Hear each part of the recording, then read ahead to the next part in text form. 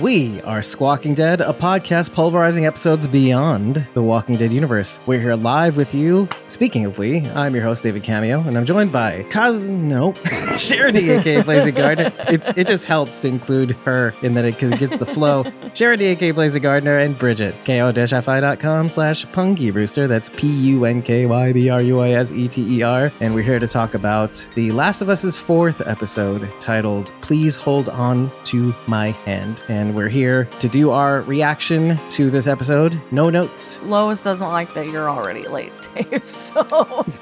That's just rude. Forgive us, Lois. I'm sorry. Forgive us. Just we work so hard to get here on time. Okay. Hi, Mitchell. Glad you popped in to say hi. Hey, Mitchell. Yes, I'm happy every time you even check in, telling us that you haven't seen the episode, but still want to say hi. It's really, really special, and I appreciate it every single time. And Lois Martin, hi, forgive us. And Takira, hey. Sleeping. Hey, no, I had to pee. And then we were talking about Yellowstone Takira. for a hot second. And well, they were. And I haven't seen it yet. I haven't seen any of it yet. But hi, everybody. Okay, so Mitchell said also the next episode will be this Friday, February 10th, because of the Super Bowl on Sunday. I saw that when I started the episode, there was like a thing that came across that said that. And I was like, that's weird. Why do they want to ruin our lives? What? Duh, that's hard on us, though. So, Well, thanks, HBO. Yeah, we'll go live that day too, so no worries. I think. Weren't they in Kansas City in this episode? Yep, that's right. Okay, well, Kansas City's played in the Super Bowl Sunday, so that's pretty cool. It should air on Sunday. Anyway, hey, everybody. Kansas City and Philadelphia, I think. Oh, yeah, the Eagles, right? They made the Super Bowl? Yeah. They Eagles- don't want Eagles their and numbers Chiefs. to go down. You know what I mean? They want their numbers to keep going up each episode. By the way, so. I can hear Philly from here. They're still partying about being the Super Bowl. Anyway. Sure. Thank you to hear. Oh, 2 days early. Nice. Yeah. Oh, don't be late. Okay, I won't be. Lois, all right. I won't be late. Slave driver over here. Relentless. You know? Anyways. All right. We watched a pretty shorter episode. Oh, Takira with her little... Oh, now she's in the whispers here probably, but I have no idea. But she joined a subscription. Hey, Takira, thank you for joining. Hey, If you Takira. are, get on in here, girl. Because there's a link to join us There's a in the link. Discord. It's because you're whispers here, man. Takira's like, I can't wait for him to read my comment. I'm going to show up on stream and ruin everything. You make everything better, Takira. Thank you. Thank you for always being here. Okay, so this episode's actually slightly shorter than most of the episodes. Actually, a little shorter than Infected, but it is definitely one of the shorter ones. Last week's episode was 80 minutes, an hour and 20 minutes. And we budgeted our live stream accordingly, not like some people we know. I actually appreciated this episode, I think, a little bit more because there was a lot more emotion, obviously, than the last one. You know, like we didn't really go anywhere in the last one, technically speaking. We kind of went back I thought in you time. said a lot more emotion. I was like, excuse me? Oh, yeah, there was a emotion. lot of emotion last week. Emotion, a next product by Samsung. But yeah, I mean, this episode had some emotion in it too, but I think it had a lot more movement into the overall plot. They actually make it to Kansas City from where they were in Massachusetts. That was pretty cool. You'll skip all the bad parts. What did you guys think of this episode? Let's start with Charity, because it's been a while since things have worked out so that you could be here with us in the reaction video. I liked it. Maybe not as much as last week's, because last week's I really loved. I love how much humor they put into this show. The dynamic between Ellie and Joel is just hilarious. At the end, when they were just laughing together, I was almost tearing up at that. Like, it was so sweet. We didn't see an infected, but like Joel keeps reminding us, the infected aren't really the danger in this world as much as the people are. Right. That was a good reminder. As we see, the people are the danger because they come into the town and they get attacked immediately. But I thought Walter White was the danger. Maybe if they were in Albuquerque. I was just going to say, they're in the wrong area. Is that one of those jokes out of Ellie's book? Yes. Actually, it was out of your book, Sharon D. I took a page from your. Joking aside, when they were at the gas station, I think it was right in the opener, it kind of did remind me of the gas station in Better Call Saul. I was just kind of like, where's my brain right now? Why is Saul going to make a phone call to Kim after all these years? Anyway. Oh, Did you get that, Sharon D? I don't know. Okay. That's just sad for me then. How are you feeling, Bridget? Had a little bug this weekend, huh? Yeah, I'm tired. I don't feel super great. I already called out of work tomorrow. So Oh, wow. you're lucky I'm here. Look at right this. now. Aren't everybody, round of applause for Bridget for toughing it out and being here with us This today. is commitment. Now, don't go to the bathroom during the stream. This is the live stream. It's not a pre-record. Kidding. You can do whatever you want. Because, as diarrhea. If I have to, it's coming either way, Dave. So. I mean, it runs in your genes, so. Right. So avoid it at all costs. Thank you, Charity. Thank you for Couple things, right, from the video game aspect. Okay. Well, how far did you get? Let's start with that. Okay, not very far. I'm not going to lie to you. So, with me being sick, normally I play over the weekend, and I just wasn't feeling it because I was in bed a lot of the time. So, I spent some time today working on it. The music and what was happening in the game was stressing me out so bad that I was picking at my fingers. That's what I do when I'm like really anxious. I was doing the same thing. I didn't get very far. And then I kind of was like, well, I don't know what to do. I want to have some perspective for the episode. And this is kind of like when I'm like responsible for this. Let me just watch part of a walkthrough, which I hate. I don't watch walkthroughs. I'm not a walkthrough person. I did it recently and my husband picked on me so hard because I was giving shit about walkthroughs because I would rather just play a game. It's like wrecked if I spend all this time reading how someone else got through it. So, well, you read it rather than watched it though. So that's no, I ended up watching it. I was like, well, I'll just watch it. I know this is like, it's twice as bad. So honestly, I watched it and it wasn't much further than I had made it. And I watched it for like longer than I was playing it. So the person was just like getting every single collectible and stuff. So it was like taking a really long time. Boring. I know. So and that's me, by the way, that's me when I play a game. Is just I'm a completionist. It's terrible. Yeah. I watched that for less than an hour. I'd played for probably about 45 minutes to an hour. And it got to a point that I was just like, well, this is the amount I would have played. Roughly 2 hours. There's not really any story that's happened. It's just sneaking, which especially if you're watching it. I don't play Assassin's Creed. I'm not into that. That's for my husband. He likes that. I don't like the sneaking around. Or Thief. I just want to go in fighting, like guns blazing, but I kept getting killed that way. So I like had to sneak. And that's why I was getting so anxious and frustrated. So I just stopped. But as it turns out, this episode isn't even in the game.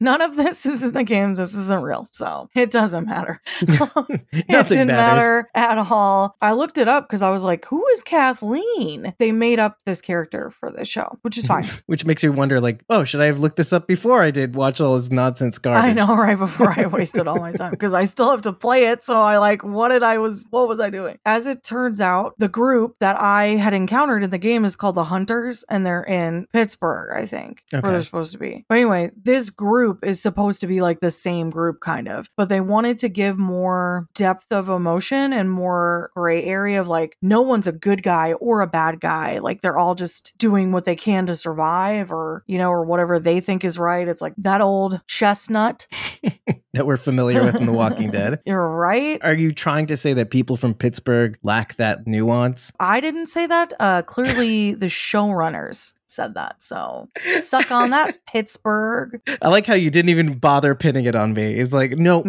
it's the showrunners. That's my takeaway of the showrunners. Okay. I will say the jokes, those are in the game. Yeah. And you know what? A couple weeks ago, I think after the first episode, I had seen like one of those supercuts from the game of all the punny jokes. And well, not all, but a nice torrent of punny jokes from Ellie. Bad. They're just bad. They're so bad. Joel was not about it in the game. No, Joel is just always like, just stop it. Stop. In the show though, today, we did get a little of that fast forward to like when Joel's like, okay, all right, that's pretty funny. It's pretty heartwarming. I felt like that was the first time Joel had laughed in 20 years. And it was the worst joke. It was so gross. Yeah, but those are always the best. Yeah. I mean, it's the first thing he said. It's so stupid. It's so dumb.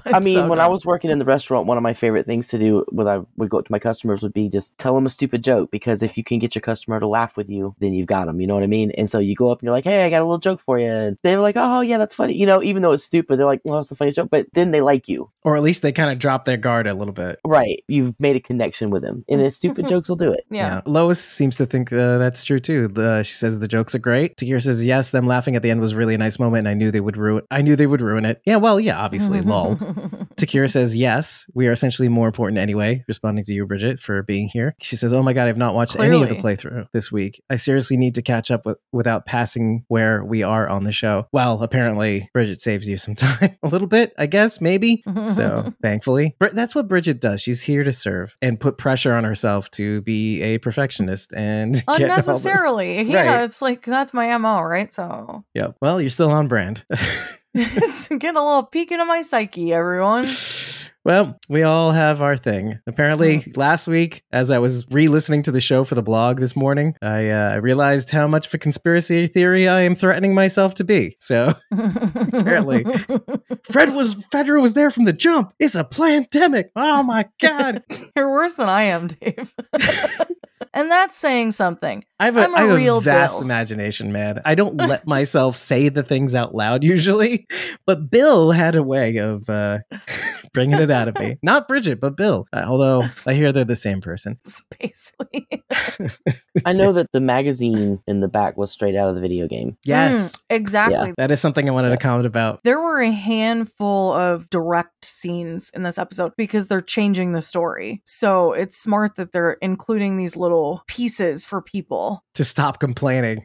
Yeah, because like Ellie doesn't have a gun at this point in the game. So none of that would have happened. The jokes were there. The magazine was there. The comic book, that is a thing that we see throughout.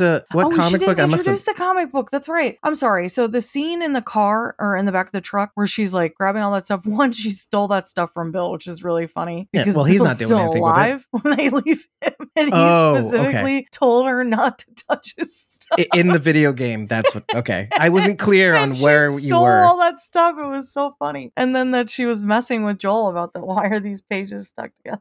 In the video game, that happens so too. Inappropriate. Yes, it's Nice. the exact same line. The reason that she starts talking to Joel isn't like, "Oh, hey, check out what I got." It was she's like, "Oh man," and he's like, "I thought you were sleeping," and she's like, "I got to the end of this comic book." I'm sorry because I got onto like this tangent earlier today where I was like, "You found a comic book," and you check at the back of it, and it's a Dark Horse comic, and I was like, "Is this a real comic?" And then I had to look it up. And it's a tie-in to Fear the Walking Dead. It's not real. It was made up for this. It's called Savage Starlight, a sci-fi comic about a Dr. Starlight who can travel faster than the speed of light.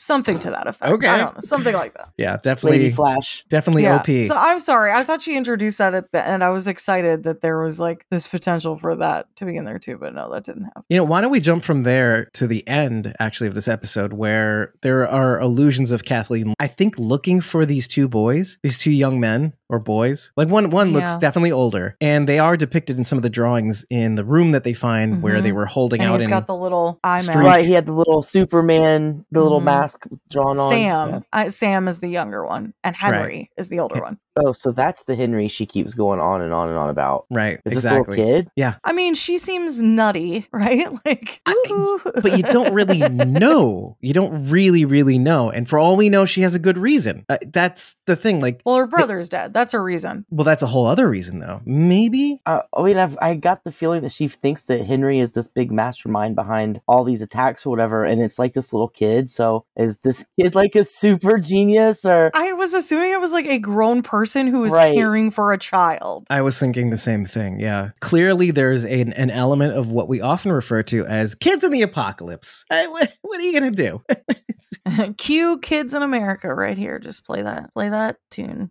Well, I was thinking like more Get in the House, Carl. But then the opposite of it was like Sam Anderson, and you get the other side, his brother Ron Anderson. They're all over the place. Kids in the apocalypse, especially kids born after the apocalypse, except for Judith, obviously, because we're stupid. She's great, but I'm eager to see what this is all about. They're like playing pretend, and they have guns, and they're telling Ellie and Joel to shush, and it's a nice little interesting setup for this two-parter episode. Shushy. Little whisperers.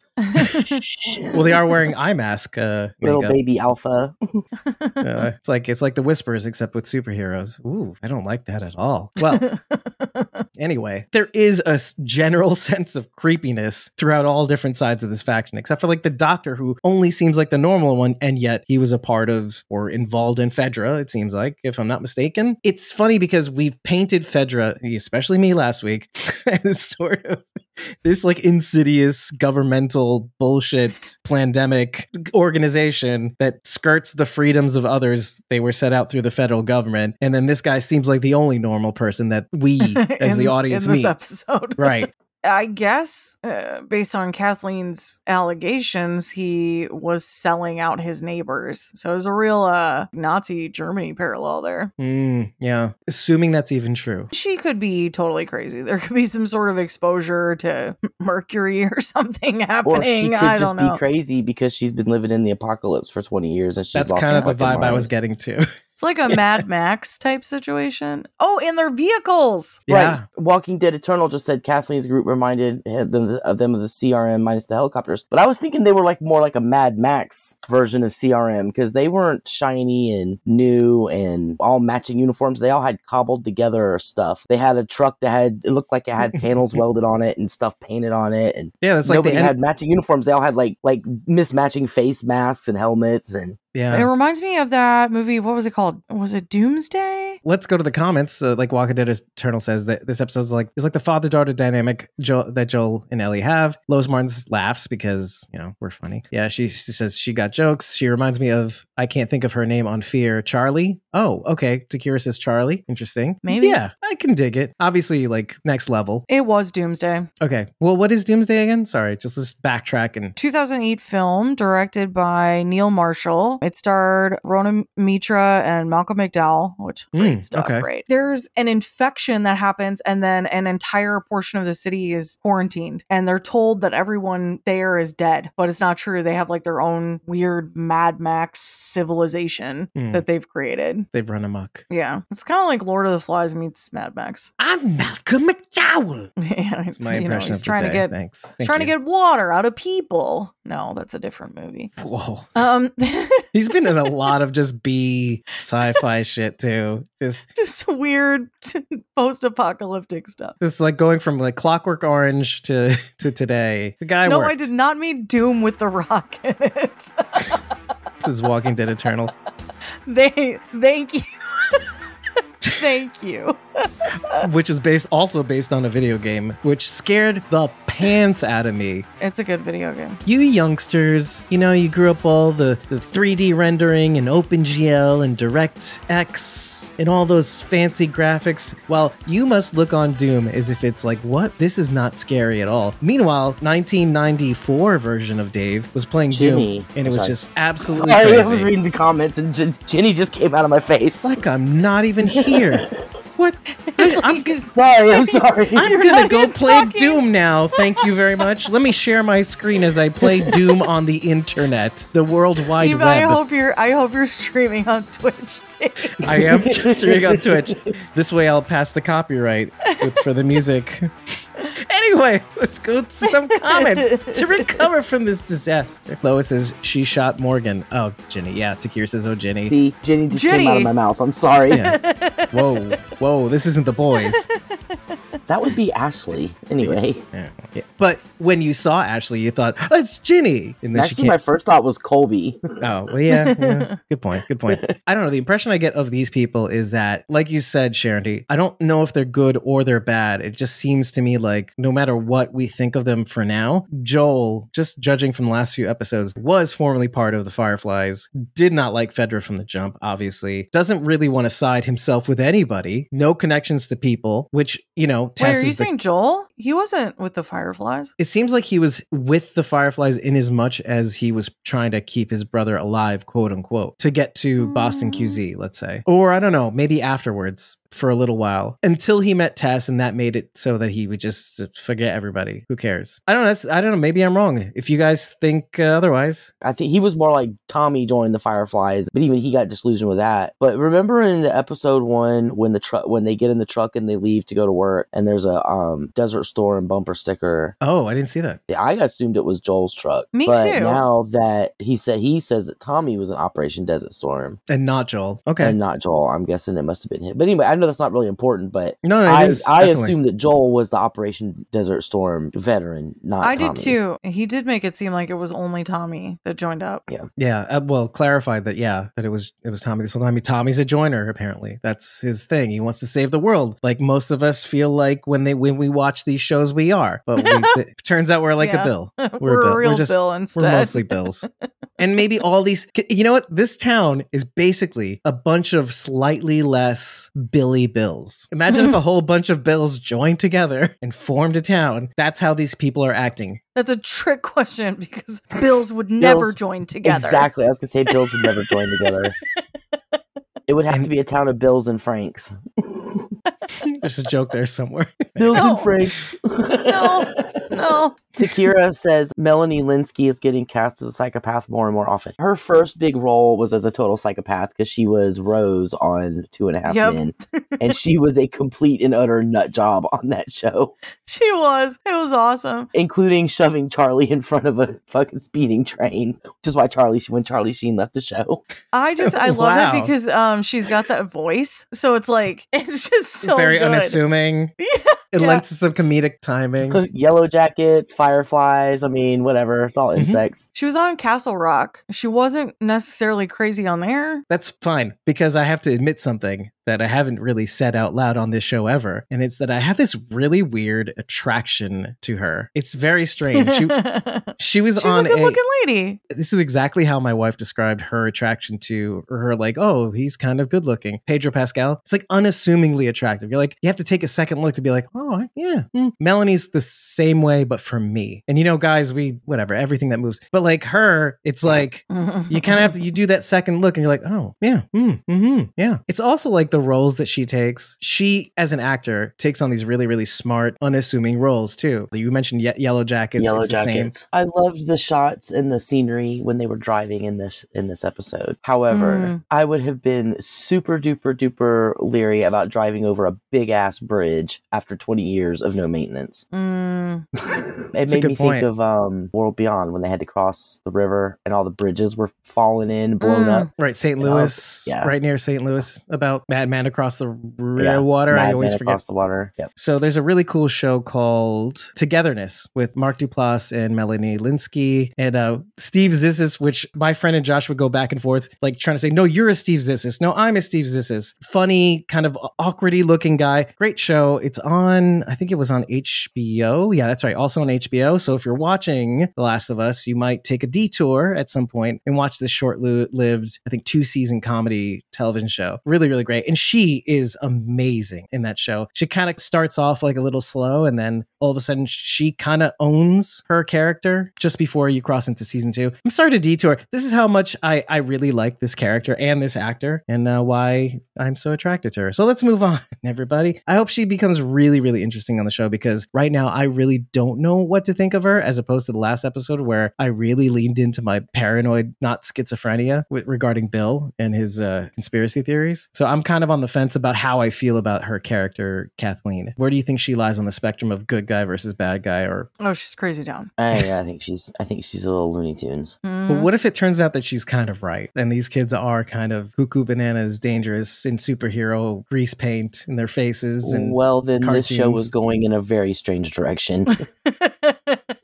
Which maybe it is. I don't know. We'll have to wait and see. You never know, guys. You never know. The song at the end that they played at the end of the episode is called True Faith by New Order. It was released in 1987. It's an 80s song. Trouble? Because there's trouble. But the B-side of this album is called 1963. Not bad. Man, you when looked that was shit that? up real Wait, quick. wait. When was that Hank Williams song released? And is that where we get the title Hank. track for this episode? Where does So- Please Hold On to My Hand come from? Which I spelled wrong, actually, in the title. Hank I don't think that was in the Williams. song lyrics. It's I'll Never Get Out of This World Alive, I think. The Hank Williams song? Mm-hmm. Watched Doom like 5 times. Takira says, Walking Dead Eternal was asking because I haven't seen it. Good. Probably better off. Yeah. Takira says, Dude, it's I've like heard you're not missing every time anything. people try to make a Doom feature film, and some have been made. There was one Netflix release of that came out like maybe a couple of years after the game came out with their like Doom 3D, I think it was. They Yeah, came out there with was. another Doom remake. I heard it was Don't also do garbage. it. Just don't do it. Just leave it alone. Takira says, I feel like I saw her always a bit off kilter, but yeah, she's full blown crazy. Walking Dead Eternal says, I know I'm late on the movies. Well, it's okay. We've lived longer. That's the only I edge just we thought you were have. messing with me. You're I just clearly- thought you were messing with me. Okay, you're fine. We'll teach you things. It's like old people do. Anyway, Takira says, no way I'm driving over that bridge. Good, because we want you and Richie and all those people, your family safe, the ones you care about. No way. Walking Dead Joel says, the joke Ellie told Joel at the end made Joel laugh was funny. It wasn't, but it's just like dumb jokes sometimes. They just like invade. They infect you like these cordyceps. It's just sometimes they just burrow their way into your lungs and you just... And then all of a sudden you can't stop laughing. And also the spores. delivery was pretty good. Yeah. I have to ask you a question. But The serious question thing.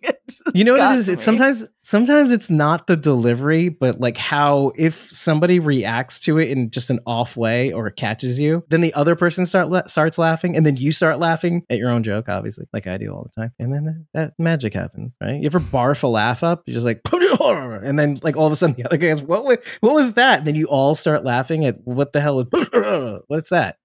Anyway. He tried it. Yeah. It's just then, you guys, it didn't work. Oh man, Hillary Burton Smith is on that show. You mean Hillary Burton before she was Hillary Burton Morgan, right? I think that's what you meant, like not Negan Smith. Anyway, Takira says, Hillary Burton said, I don't blame you yeah, for I that. love that. I love that. That's Yeah. good. It was so believable. I didn't even notice. I like my head is like, that's wrong, but why is it wrong? And That's her name now. Negan Smith. Yeah, Hillary Burton Smith. Everybody, welcome to prime time, bitch. Yeah. Yeah. A Freddy reference. Yeah. Should I have gone welcome to prime time, bitch? Okay. Anyway. Well, Bridget, how did you feel about this episode overall? It was all right. It was all right. Decent. I was happy there was movement. That was good. I was a little curious what they were going to do with it because this portion of the game is not, it's anxiety ridden, but it's not thrilling in any way. So it makes sense that they created a character that would kind of rile things up. Can I just say, I'm so angry about the truck. Elaborate. The truck blocking You the have underpass? it for like 2 seconds. Oh, the S10. Okay. And The pickup. Then it's gone. And then all of the goods you got from Bill are gone. And that aggravates me on such a level. Maybe that's an allegory, because I had this feeling coming out of the last episode, which was just really wholesome, that this was the port in the storm of like things that are just going to go wrong from here on in and for a while. Which makes sense. Which is why I wasn't so terribly upset. Also, we've gone through The Walking Dead and beyond. My brain is conditioned to bad shit happening. But you were at Bill's, and I know that he would have had bug out bags. And you don't have a bug out bag, dude? Ellie's got her one sack of random crap that she's thrown together. Come on. Bill would be so disappointed in you. Well, Bill never had a kid, so Where's your bug out bag, dude? Joel didn't have a bag? What's wrong with you guys? maybe over the years he just stopped being a prepper-ish person. You had the opportunity. He says, what's the point? Bill had everything. I had a really weird thought talking about Bill for a second. It creeped up on me a couple days before the weekend, and I thought, what if Bill didn't die? What if he said that to Frank to kind of ease his mind? And I thought to myself, like, oh, maybe be sort of like the games-ish, because maybe he's still out there somewhere, and I would he'll love if show Bill up later just on. shows up later. That would be awesome. It would really be sad to their love story, though, but it would be well, cool in terms of the TV show. But I don't think it would take away from the love story, but a thought like jumped into my brain about like how maybe he said that to Frank to maybe ease his mind. Like, how sometimes people say, I want you to go on without me. It's almost more comforting to know that, oh, he's going to die in my arms. Well, at least I won't worry about who's going to take care of him. Then we know if we get to a point in the show where it looks like both Ellie and Joel are going to die, We'll go, that Bill will just show up out of nowhere right. and save the day. Because there was a feeling that I got in my mind that wouldn't it be something if Bill said, there's still people out there that I kind of care about and that maybe my job here on this earth is not done. And so it's just this sneaking weird feeling. It's similar to the feeling I have about Ellie's powers, or quote unquote powers for the audio podcast. And I don't know, maybe it's just something to just take the pulse on every now and again. See if he's still out there. You're such a conspiracy theorist. I have to tell you guys sometimes when I think of something, because if it does show up, then you're like, that's interesting. Conspiracy theory, Dave. Sharon is shaking her head. Never mind. It reminds me of another. It reminds me of another conspiracy theory that we heard endlessly in The Walking Dead. I'm just gonna leave that there. Where's and we're Heath? just gonna. Oh, no. Okay. We're gonna Now move that on. would be something. What if Heath shows up later on in the show? But what if it was the actor and we all go, oh, it's Heath. It's like, no, he's a different character on the show, but we've been waiting for him for so long. But what if his name on the show is Heath and then you're really confused? You're like, this so podcast just meta. evolved into just what if this happened? It's like when a little kid tells you stuff like what if this happened? Remember that time? Remember that time Dave thought Ellie had magic powers? and then you say, yeah. Yeah, That's it. Cool. That It was was cool. Yeah. Okay. Takir says, I feel this episode was to bring Joel and Ellie closer, to really be a reminder that Joel that she needs him. I felt that too. I felt that sort of happening. I feel it ebbing and flowing. And I feel like she's more than cargo and at least cares about her because she's a kid. She's a living being. Lois goes, how do you go into the city and not know people are going to be there? I thought it was dumb. I was thinking the same thing. What are you guys laughing at anyway? Bro, I'm laughing because Walking Dead Eternal says, I'm liking how the show is going. Are you talking about this show or The Last of Us show? Because if it's this show, I'm not sure what you're doing. Disagree.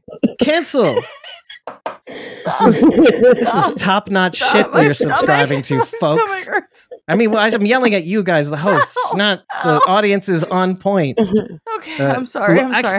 Lois brings up a very interesting question. Fair point. I was the same way. I was like, okay, so you're going to go into the city where all the action is, where all the people might be. And then they passed by the Boston QZ, like, why are the doors open? And didn't turn right the fuck around. Guess we're going on foot because I'm not going through this city. Let's just back this shit up. That guy does come out holding his stomach like, help! And guys. yeah, that's remember in Fear when Fear season 4, that's how they stopped Al and John and Morgan in Swati.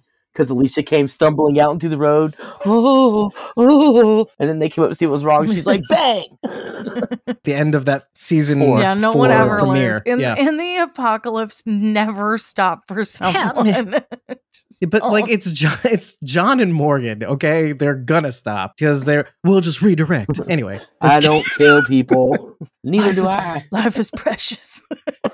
Yeah. Was it what did we call him? The gunslinger and the karate man. Right. When Joel realized Ellie had the gun, I mean, I was like, is he gonna let her keep it or is he gonna take it? We just watched Game of Thrones last night. And I had this feeling like when the Arya and the Hound were together and the Hound was teaching Arya how to kill people. And I feel like that's what Joel was doing with Ellie. Like, make sure you keep your finger, but it was like, it was funny. My new road trip favorites. Oh, I like how he grabbed the gun too to make sure, like, oh, this is why you do this. Yeah. It's stable this way. But I do like the tug of war that he's having right now about not only keeping her safe, but keeping her whole as a child. Like, it's like his life was so on pause, and he must have seen other kids in the apocalypse that aren't like her. But maybe he's too reminding him of his daughter, and they are getting close, and he doesn't like it. Well, and she's kind of goofy, and she makes like inappropriate jokes. There's enough similarity there for him to see her as kind of like Sarah. Will she just listen to him? she agreed to the rules. And one of them is we do this my way and you like don't question it. And she's constantly like, yes. And then immediately doesn't do what he asked her to. Which fine. She asks him about his past. He's alive because of the gun. But he's like, you're going to shoot your ass off. And she puts it in her pocket. And I was like, what's wrong with you? Why are you doing this? My wife was watching some of the show with me, and I was doing the same thing you were. I was kind of like picking at my fingers to the frickin' skin. And she's like, what are you doing? And I'm like, she is funny. Okay, I'll give you that. But she's being so dangerous. She's like, why? I'm like, honey, listen. People get killed for less on these shows, and she's a kid. She's like, yeah, you're right. She should be a kid. I'm like, honey, no, she shouldn't be a kid. That's not what you do in these shows. It's don't do it. You need to not be a kid, but also be a kid. And then she kind of got it for some reason. I'm like, okay, I'm a little pressed that you understood what I said. Carl got it. He fucked up. He learned from that mistake, and he never did that fucking mistake again. So he was a kid, but he was also a kid that mostly did smart stuff, not all the time. He didn't get in the house, but that was probably the best decision for that day. He's in the house. I refuse that Alicia is dead. Walking Dead Eternal says. Guess it all depends on what people decide to do. We're not talking about that anymore. We're not talking about it anymore. Oh, they're prepping her for a spinoff. I don't think she is either. Okay, well, Walking Dead Eternal says because if she's dead, then they character destroyed her. I don't think she is, personally. That's just my personal take. It was my personal opinion, too. There was a heated argument about it at the time, and I just want to move on from this topic. Lois says, speaking of moving on, he tried to keep his daughter safe, and I think he thinks that when trying to keep her... Yeah, so I think there's a little bit of transference, too. She sees the Sarah that could have been in Ellie, maybe. That's why I said there's a little bit of a tug-of-war confusion, because like when he sees Ellie, possibly already, he's thinking of what would I do with Sarah? And he's starting to realize that, this girl's been in the apocalypse. She sort of knows what goes on, and she needs to know how to survive. And Sarah, when she saw how Joel didn't stop to help those people, she was mortified and she didn't get it. And when Joel does what he has to do with that kid, which that's another thing that we should probably talk about. The kid who was already shot, who's kind of crying mommy. Brian is his name, right? So she does what he says. She goes into the hole. Get in your hole. Okay, just bringing that up from the season 7 finale of Fear the Walking Dead. We were talking about a lot of Fear the Walking Dead references today. She allows Joel to do what he has to do with Brian, and he sort of questions it, but not really. But in a way that says, have you killed innocent people? What do you guys think of that moment? There's obviously the human day-to-day part of me that was going, he's no longer a threat, blah, blah, blah. But I guess since he's alive, he might tell somebody and they might get their older brother to beat him up. There's no winning at that point, though. Yeah. He's lying to save his life when he says, we can trade with you. That's not what's going to happen. And you're naive if you think that's what's going to happen. And I hate to say that because I want for people to be good, but they're not. Well, but the thing is, it's not like they just unprovoked killed that guy. He was trying to kill them, and they started it when they threw a brick through the fucking windshield of the truck. Yeah, they majorly fucked up. They were defending themselves in every sense. But I did try to look at it from the other side. They're busting into this town. We don't know who they are, and they might be coming to get us, which it seems like that is sort of what's happening. Henry and what was the other guy, the other kid? Sam. Radioed for backup or something, and this was the guy. I was like, what? Right? This is the guy. So this is why That's why I was like, Kathleen is nuts. But also, I'm sort of wondering if that's true, sort of, right? Because what if it ends up being that these kids are like, whoa, major cuckoo bananas, but they have their shit together? I mean, I'd love that for them, but... for them. I love that for you. That's like how that I don't think that's what's happening. He reminded me of Randall. From The Walking Dead season 1, 2, 3. Yes, yeah. It did remind me a lot of Randall. Which is an did I just admit that Shane is right? I feel in hindsight, the thing is, Shane was right a lot of the time, just not always. He's right all the time. Sometimes. Get your Glenn eyebrows out. You mean my Dale eyebrows? I can't Dale do it. face. It's like it's Dale too face, like Dale. your Dale face. Sorry, I said Glenn. I don't know why. I gotta it's like that. Like I can't. Yeah, for the audio podcast, it's worthless. I can't do it naturally. Worthless. Takira says Brian was an idiot. Yeah. Well, but like at the same time, a kid. So is that what they're playing with? Like he's still a kid, right? And he's calling for mommy. It's well, rough. he didn't seem like a kid until he was shot in the back by Ellie. That was meant to make you feel some type of way in that moment Or about confusing. Yeah. Emotionally confused. Takira says, I wanted him just to shut his face. He was literally trying to kill Joel seconds before that. Yeah. And I, again, felt that too. But I did feel like it's an apocalypse. If he's paralyzed, put him out of his misery. I don't even know if he's paralyzed. Probably doesn't even matter, right? Well, she shot him in the back and he said he couldn't move his legs. So it seemed like he was down. Also, Joel did him a favor, I guess, in the apocalypse. Lois says she reminds me of Ginny. Wait, who were we? Kathleen. I can see that. Except Ginny wasn't butt-ass crazy. Like, she actually had reasoning behind her madness. She wasn't just crazy. Well, but then again, maybe the show is making us think that she's crazy just to turn around and say that she's not. Because that's kind of where I'm coming from. Tend to do that. Because we don't have the whole story, right? We're just getting these bits and bobs, and our experience is filling in the blanks, not only within life, but in shows. We're just all over the place. Maybe Henry is like the Dread Pirate Roberts. Like, they replace him every few years with another one, and that's why he's a little kid. See, that makes what Bridget just said earlier. I like that for him. Oh, I would love that for him. Oh, that makes that more apt. I would love that for him if he was the Dread Pirate. I am the Dread Pirate Roberts. Anyway, so... Why is he Andre the Giant? Because that's in this. It's my favorite. Want a peanut? Anybody want a peanut? Anyway, so you sound like Arnold Schwarzenegger. They're from Austria, right? They're both.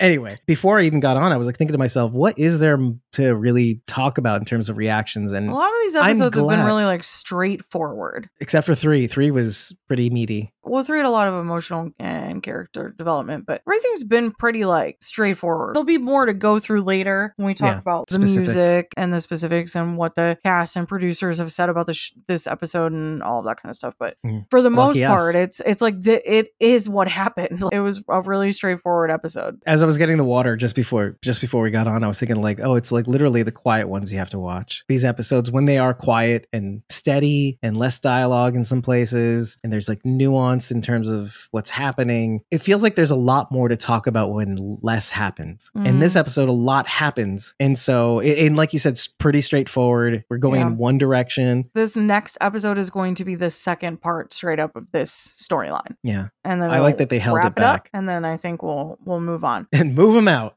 Yeah. Sorry, and how many episodes are in this season? You had said in the first episode or the first reaction that there were 9. I just looked up on IMDb and there are 10. I thought it was 9 for some reason. You were right, I think, but IMDb, I think they just changed it when I checked last what the title and the runtime were. It's now 10 episodes. Interesting. But then again, they haven't really released, unlike The Walking Dead and Fear the Walking Dead, where they release almost all the titles for the episodes. They haven't even had... and the trailers for the episodes down the trailers for all the episodes. And the spoilers for the episodes. So if you want a good recap for the next season, just tune into IMDb. They'll have all the teasers for all the episodes.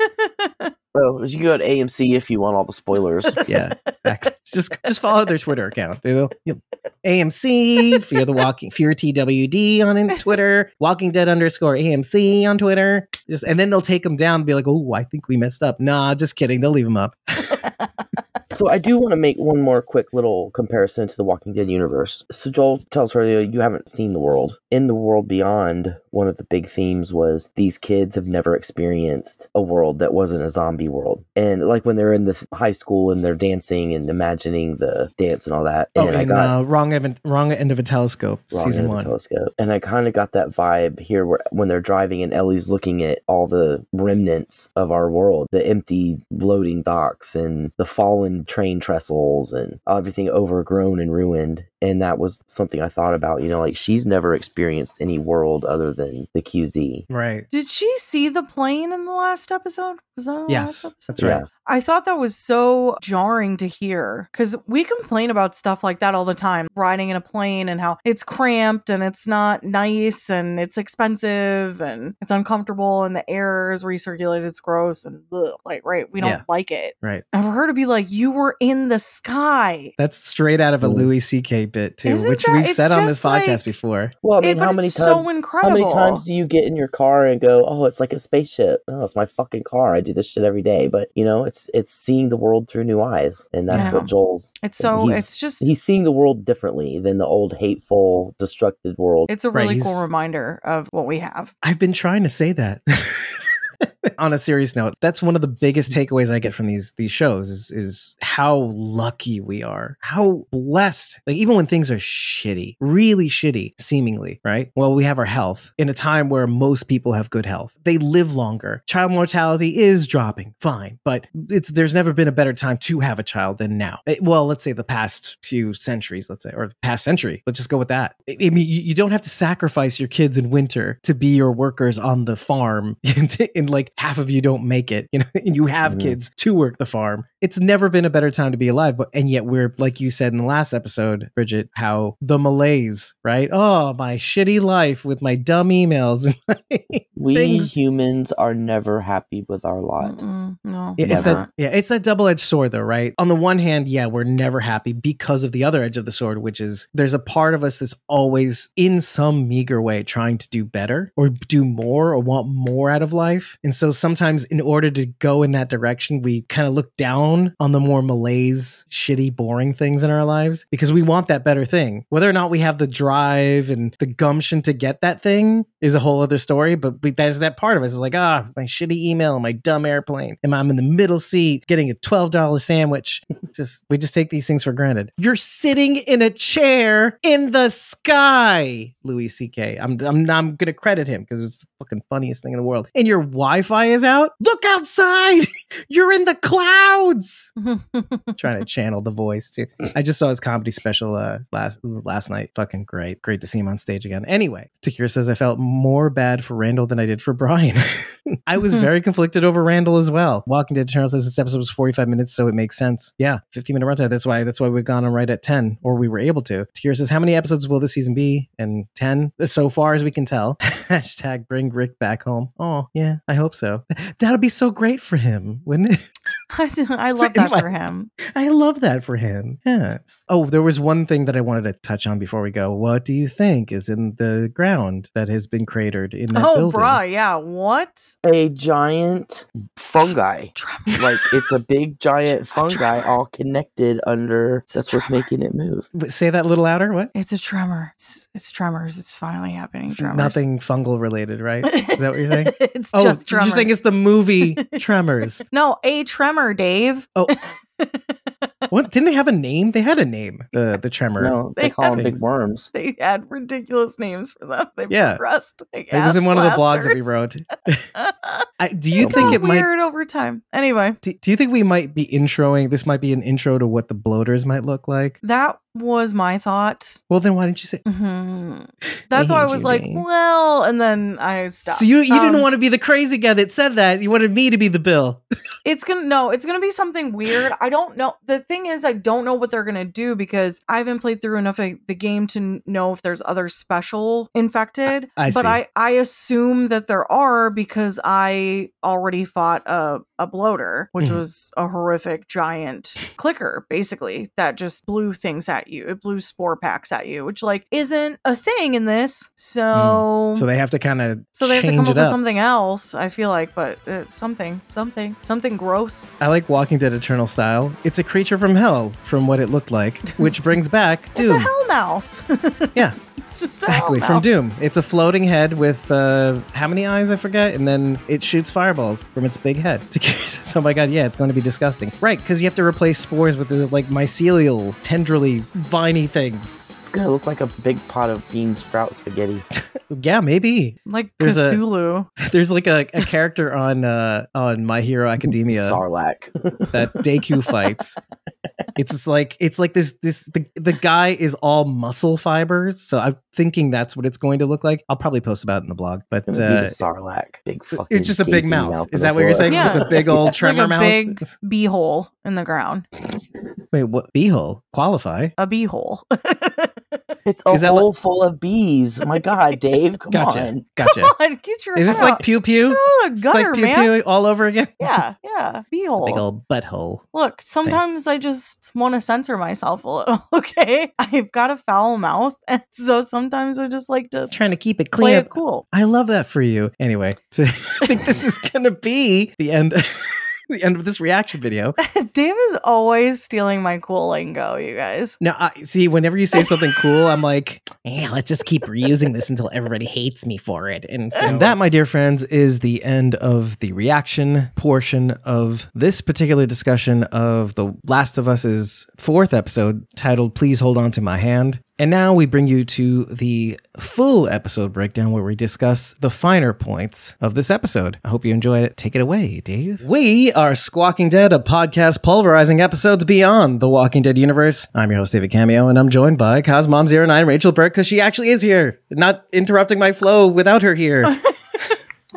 Sharon D'Akley, aka Blazy Gardner, and Bridget, ko-fi.com/Punky Brewster. That's PUNKYBRUISETER. And we're here live with you to discuss the full breakdown of the 4th episode of The Last of Us, titled Please Hold On to My Hand. Truthfully, I did want to bring up this article that I don't think we're going to have time to look into, so I'm saying it now so that I can drop a pin in it when you visit the blog to check out my thoughts. Michelle Goldberg of the New York Times wrote an opinion article on The Last of Us, advocating specifically regarding episode 3, long time. The Last of Us is actually conservative, basically calling Bill a conservative. And Bridget, you and I were on the reaction video. We're like, yeah, definitely a libertarian because the Gadsden flag, the don't tread on me, essentially. Yeah. And guess who sent me this article? My mother-in-law. Your mom.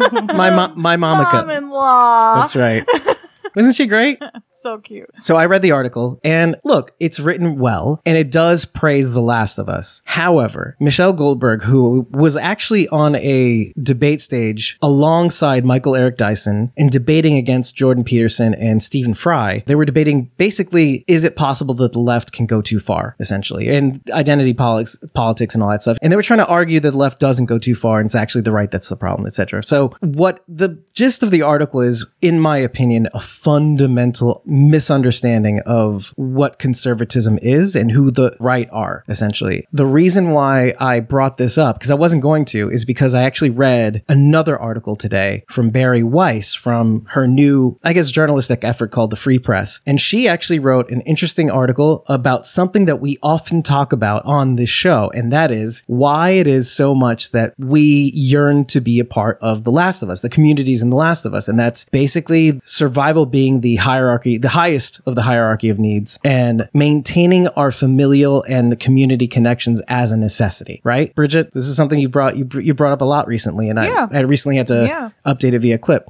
And it was wonderfully written, particularly on the note of going back to Jakarta or Indonesia and Malaysia and all those kinds of countries where you have such drastic income inequality. And even in those communities where there's a drastic divide between the rich and the poor, there's this cross-community taking care of one another, essentially, and tying it into this article and The Last of Us and how it doesn't have to be the way that it is in some areas of this country and in many other different countries. We don't have to lose the world to lose community, essentially. We have to just figure it out in this newfound landscape. And I really like it. I can link to the New York Times article, but it's behind a paywall, but I will be making the full article of Michelle Goldberg's article in the New York Times available in our Ko-fi and Patreon for those who support us. If you buy us a coffee, I'll take a screenshot of the article so you can read it yourself. It's not terribly long at all, but I will also link alongside it Bari Weiss's article too. I just think it's great that people that don't normally comment on stuff like The Walking Dead or The Last of Us, or that used to, remember The Walking Dead was like the biggest thing at the time. And so it was kind of cool to see that zombie horror seepage into popular culture, because obviously The Last of Us is doing gangbusters all over the place. And so I will link to those articles in the blog so that you can check them out later. So did anyone check to see if there was a viewer increase with this episode? Yes. Because I did not. There was. This time. Even higher than last week. And so now that you said it, I'll link to whatever article that is in the blog too, because it's getting bigger and bigger. It's going crazy, with Pedro Pascal hosting SNL last Saturday night too, which was funny as hell. A lot of viral shit coming out of there. I didn't watch it, but I did watch the clip of the Mario Kart. Mario. Yeah. Yes.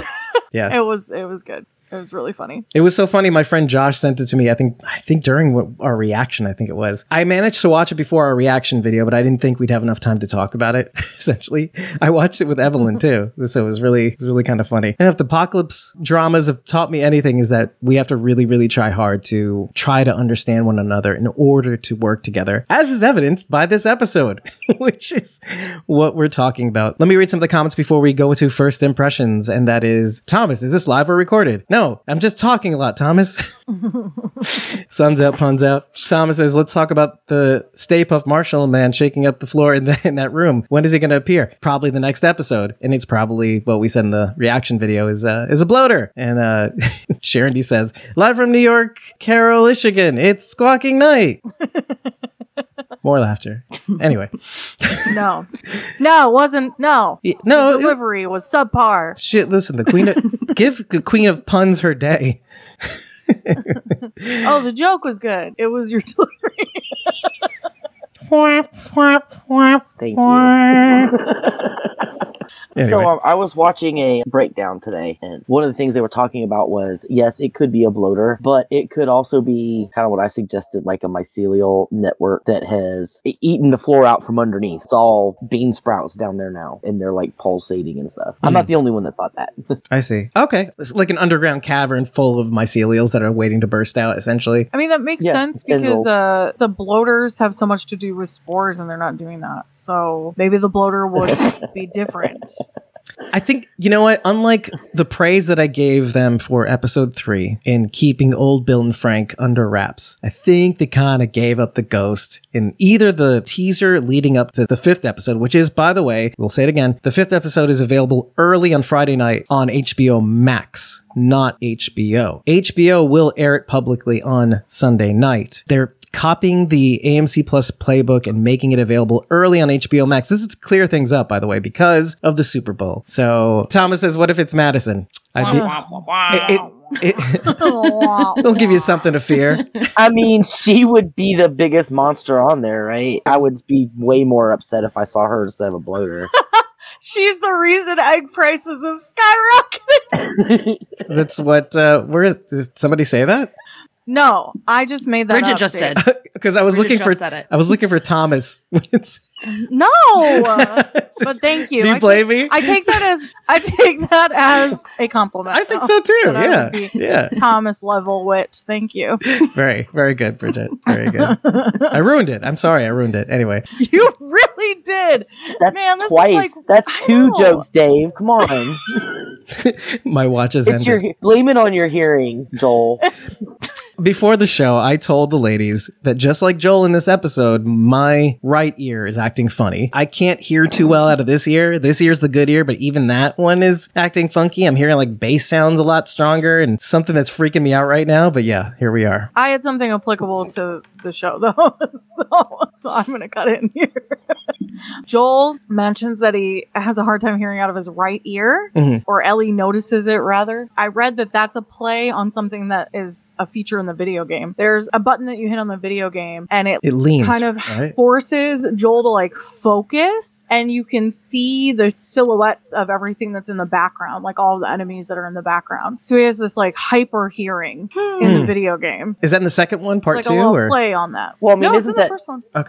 That's especially funny because the only way the clickers can see or bloaters can hear you is to hear you. So that's kind of a play with Joel losing his hearing and hearing being necessary for the echolocation of the monsters. Right. Which, by the way, I've heard that in the game, it's not like they can hear like long distances. Their hearing is sensitive but short. It has a small radius, essentially. Pivy says, I'm just trying to play bass in the kitchen. I hear it.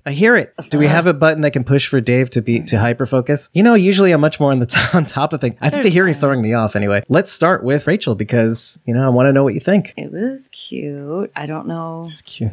if everyone knows this about me, but I love stupid dad jokes so much. I laughed way too hard at every single one of those jokes. I think I started crying when she told the scarecrow joke. He's outstanding in his field. So funny, and I could not concentrate on anything else. Those jokes were just running through my head the whole time. Like diarrhea? It was great. Yes. Yeah, it's hereditary, you know. Yeah, I've heard. Oh my God. I heard from this Crack year. yourself up. You just cracked yourself up again. On the note of puns, on second watch, I noticed that the author's name is Will Livingston. That's a pun too, or at least a sort of anagram of some kind. It's the will to living ton or living's ton because they're not living, right? They're sort of dead. It's the will to live. Anyway. I just thought it was kind of cool. I'm like, hey, nobody's reacting to that. Okay, let's move on then. After Ellie told the first joke about the algebra, I said, I need this book right now. I want this to be real, and it is a real book. Life. No way, is it? I didn't bother to look. I need it. You can find it for real. It is a real book. Let's plug it in the blog. Pi says, dad jokes are the best jokes. And Thomas says, what if Rachel is Ellie? Saw nothing. I thought it was really cool. The shootout scene felt very much like a video game, right? Like the guys in the background sounded straight out of a video game. I was like, that's cool. I don't know if they did it. I'm sure they did it on purpose, but I thought that was pretty cool. I did enjoy how this episode literally moved the story forward by means of travel. We see them cover a lot of ground. A lot of ground. So, yeah. I wanted to make a comment about how clean that 20-year-old truck was, but it was in a garage for how long? So it might have been that clean. Probably a heated garage too. Yeah, I was going to say, but no rust after 20 years. That's a little. Well, he probably didn't take it many places. I know that they started to walk to all the locations that we're trying to go to at the very least, or trying to get into a running regiment. I'm in Michigan, where half the vehicles here are made of rust. So maybe it's different in other states. No. In the Northeast, Massachusetts, New Hampshire and all that. Yeah, no. Salt trucks, winter. Yeah. Yeah, but there wouldn't be any salt trucks. That's true. So there would be no salt. There wouldn't be any salt on the road. Touche. But the salt does mix with like the concrete. The snow and the rain mixed with the concrete. There is a effect there, I think. But I guess it doesn't really matter, right? As evidenced by the fact that Bill deconstructed the battery to keep it in long-term storage in the fridge too. Probably didn't get much use out of it anyway. It was tarped over too, right? Mm-hmm. Just there you go. Yeah. There you go. That's true. I mean, you don't tarp over a truck in a garage expecting to use it frequently. So fair enough. Right. Not like in Brooklyn where we tarp over even our shit boxes. Outside though, not indoors. Brian says, I loved how they were showing how it was showing Mother Earth taking over civilization instead of neatly mowed grass at a prison. You know, Cynic Radio podcast actually mentioned that as well in comparison to The Walking Dead. I just listened to their episode today. I think it was Cynic is spelled Cinik. So if you want to look them up, their episode's like about 45 minutes. No, they did a good analytical breakdown. Listen to this one instead. You know what? I like plugging in people's shit. They're already here, Bridget. We might as well give them more meat, you know? No. Now they just stopped. This episode. Well, don't leave now. Leave later. Pivy says, who mows all the lawns during the apocalypse? Brian says, we had a truck cover and in a garage. Bill was very intelligent. I bet he took care of it. Yeah, that makes sense too. Pivy says, give me some meat, David. I say, no. And I mean, maybe later. Like I said, later. Thomas says 45 minutes is less than 3 hours. I'm gonna suck my dick, Thomas. To be fair, the podcast at the end of the day, I'm happy when the podcasts end up coming below 2 hours. It's lately the last year or so we've been pretty lucky, I think, and even with these doubleheader episodes, the reaction and the full breakdown. The title comes from the Hank Williams song. Yeah, right. Alone and Forsaken is the Forsaken. He says, "Dear God, please hold to my hand" in the lyrics of the song. And the last song that plays at the end is a version of True Faith by New Order. Bill calls them New Order Jackboots. Thugs.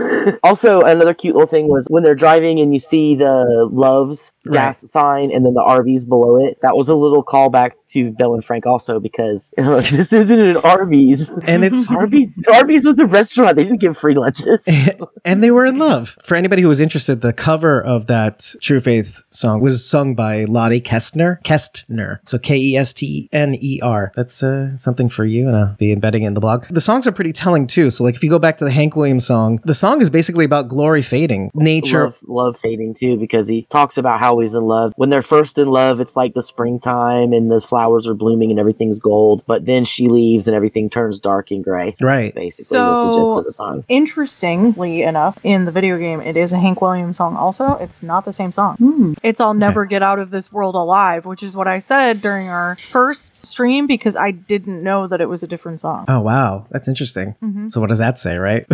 one of the lines is alone and forsaken by fate and by man. Oh Lord, if you hear me, please hold on to my hand. Like you said, Sharon D. Oh, please understand. It's not only about love, it's about God. I think even God and nature forsaking him as well, essentially. Just like the idea of true faith, which even that song is about, it's sort of like about abandoning faith or breaking trust, both breaking trust and having your trust broken. And like, what are the consequences essentially? There's some themes that are playing with each other in this one too. In this episode, Brian says, Joel mentioned how when they were out in the woods that it was too remote for zombies. I thought that was odd. At first, I thought this was pretty odd, but then it kind of makes sense, right? Based on how these infected act. They want to gather in places where more people are, hypothetically speaking, right? There's no people to infect, so there's no reason for them to be out there. They want to be where they're like the Little Mermaid. They want to be where the people are.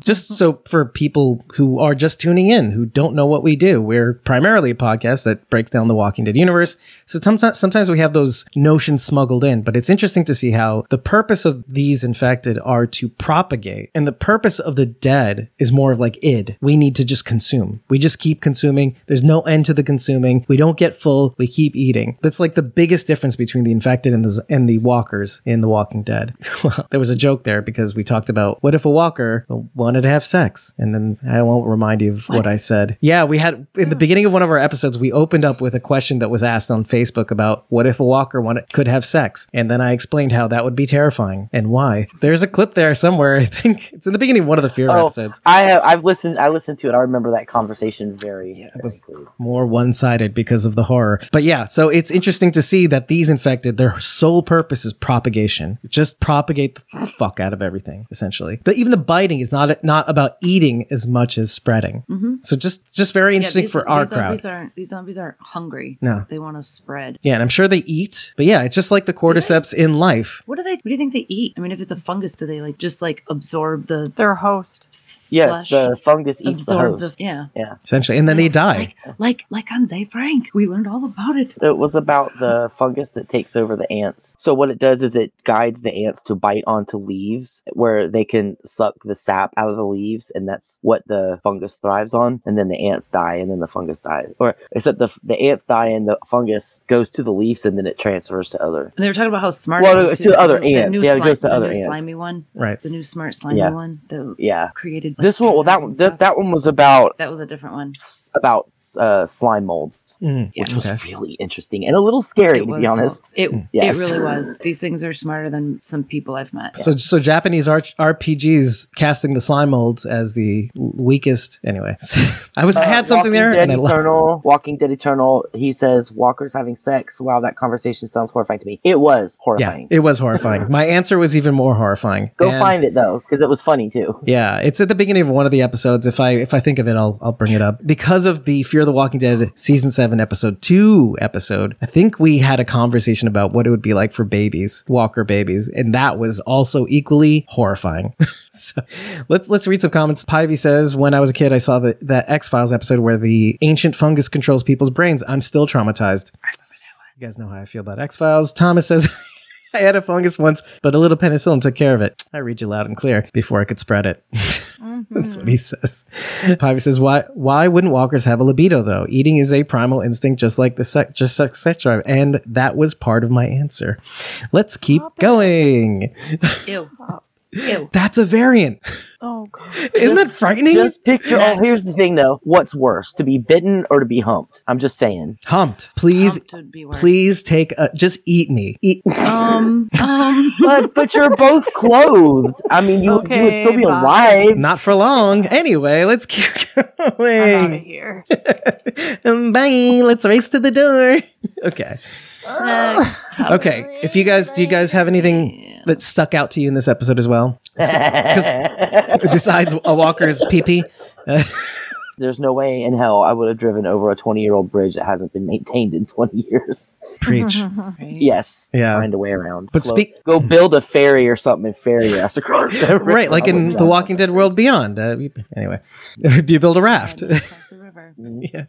Well, it's funny how we're bringing that one up again. There's plenty of nail polish left. The acetone or whatever that is. The nail polish is probably better than the gas after 20 years. Yeah. Yeah, I mean that and it would was the separate thing, like, too. their insinuation is that it got weak over time, so that's why they had to keep stopping to get gas. I don't think it gets weak. I think it would just not work anymore. Like It breaks down and separates. Yeah, that's the problem. Evaporate. Oh look, Lois is late this time, guys. Yeah, Lois. Oh, Lois.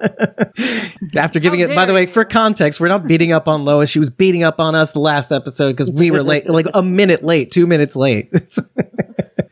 So we're having fun, people. Okay, but actually dovetailing off of what you just said about this is Ellie's first impression of the world. Something that was said after the episode was something that Craig Mazin had said, and it was violence is ugly, but easy. I mean, I'm distilling it. Basically, Ellie is learning about the world. Like you said, like she's seeing these things for the first time. Ellie is experiencing for the first time what it is to kill somebody and how easy it is to commit murder. Actually, she says she already killed somebody, so it's not her experiencing killing somebody for the first time. There's a difference between killing somebody and murdering somebody, essentially. And I have a feeling because I sort of know what she's referring to. And this was more of like, you could have not killed this person in this instance. And yet you're figuring out that you have to, like, we're figuring out that that they have to. We know that, but she doesn't know that. So I just find it funny that she is learning this stuff without any sort of moral framework to kind of anchor her. And like the questions that we would normally have on this show that you know, because we grew up in relative safety. We didn't grow up with all this violence surrounded by us, but she doesn't have that. This is her. She's 14 years old. She's known the world up to a certain point within the confines of the QZ. And so I just find it interesting that she's learning from Joel how to live, essentially. She said that Fedra taught her how to hold a gun. Apparently not well enough. Well, but not to murder and shoot. My point is, if Fedra taught her how to hold a gun, I'm sure they also taught her to shoot to kill. I'm not sure. I mean, it just doesn't seem like... They don't seem like the good guys. But you also can't teach somebody or instill in somebody what it's like to murder somebody, I don't think. That right? would be really unwise of a government agency to teach its citizens how to use guns if your goal is like oppression of the general public. That seems really stupid that they would do that. In time immemorial, if somebody wants to take power, any tyrannical government usually takes away the guns first. Hi, Brian. So back to work is fun. Oh, thank you for checking in, Brian. Thank you. Okay, so Lois says she looked like she know what she was doing with the gun in that room. I don't know about you guys. When I was watching that at first, I was kind of panicking because like the way she was kind of fiddling with it, but I still felt the same way on second watch that she didn't know what she was doing. Not that she didn't know what she was doing. I was just like, good. She's like holding it like this. It's like almost pointing at her face. She was pulling a Travis Bickle. What is that from? From Taxi. Taxi driver. Okay. Oh, gotcha. Gotcha. You know when he's practicing in the mirror? You talking to me? You talking to me? Talking to me? I know you ain't talking. There's nobody else around here. Did you come in here? Thomas says, as a firearm owner, I had so much anxiety for the opening scene when she was holding the gun. Poor handling, poor trigger discipline, pointed at herself. So that's exactly what I'm talking about. Walking to Eternal says, it was funny how Joel asked Ellie who taught you how to hold a gun. And Ellie said, Fedra. And Joel said, figures. That was funny. Yeah, I agree. How could you not read my horde pun? I just did, didn't I? Okay, so I wanted to dovetail a little bit more on what is learned, because throughout this episode, there's a very interesting theme that comes up that kind of crosses over between different people in this episode. Joel says Tommy was a joiner. He talks about him being in Desert Storm, and even that turned out to be not what he thought it was going to be, right? I saved his ass then. He joins up with the Fireflies, but now he hears that he's left them as well. I have this weird feeling that Tommy is going to go chain smoking to some other thing, and that thing is going to be a cult. Some sort of cult. But it does bring... sounds more like a quitter than a joiner. Wait, did you say Thomas or Tommy? Tommy. I'm kidding. Yeah, I guess so. But like, there's a span of time in between then and then. But he still keeps joining. Joel never said that he was a consistenter. He's just a joiner. But there's also like the idea of purpose. And I don't think Tommy's necessarily wrong. When Ellie says, what's the point? What is the thing that gets you out of bed? And yes, he says family. But is that enough? And that's my question to you guys. Because that is obviously a TWD watch watcher's wet dream when you hear that answer. Oh, he said family, like TWD family. Oh, we like to be together and we survive and we do the things to survive and we stay together. Is it enough? Because by my estimation, Joel, his sole purpose in life for the last 20 years plus, because before the apocalypse, he had to take care of Tommy. Tommy basically almost practically lives in their house pre-apocalypse. He's basically taking care of him. Obviously, Sarah, his daughter, post-apocalypse, his sole thing in life was basically to take care of Tommy. It makes it seem like that, at least when he describes it. He joined Tess's crew just to keep watch over Tommy. When he was with the Fireflies,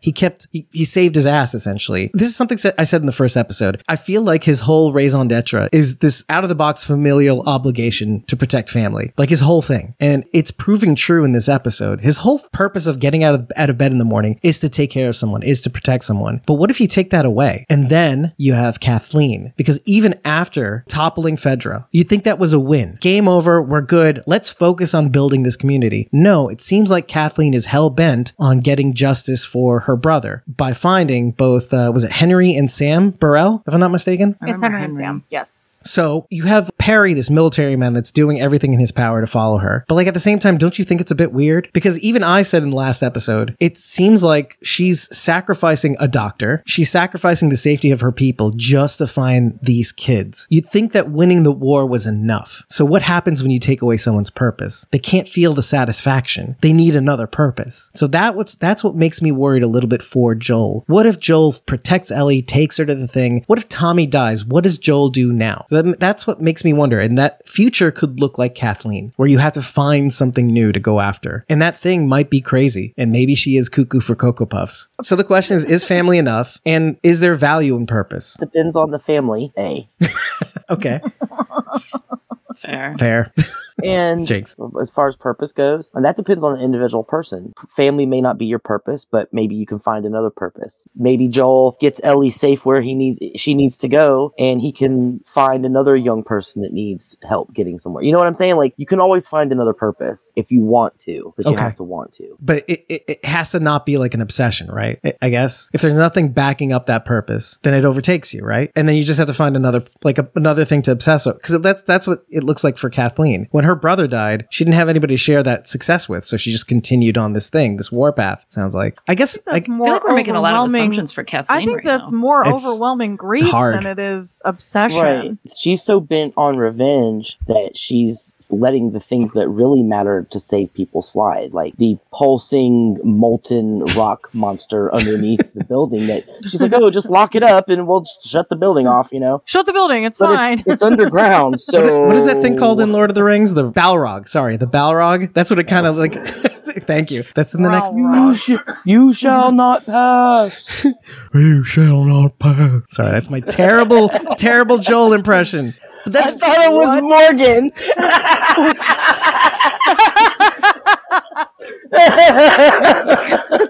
Someone make that a meme.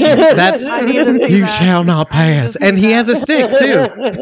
I need to see it. I need to see him with his staff standing there.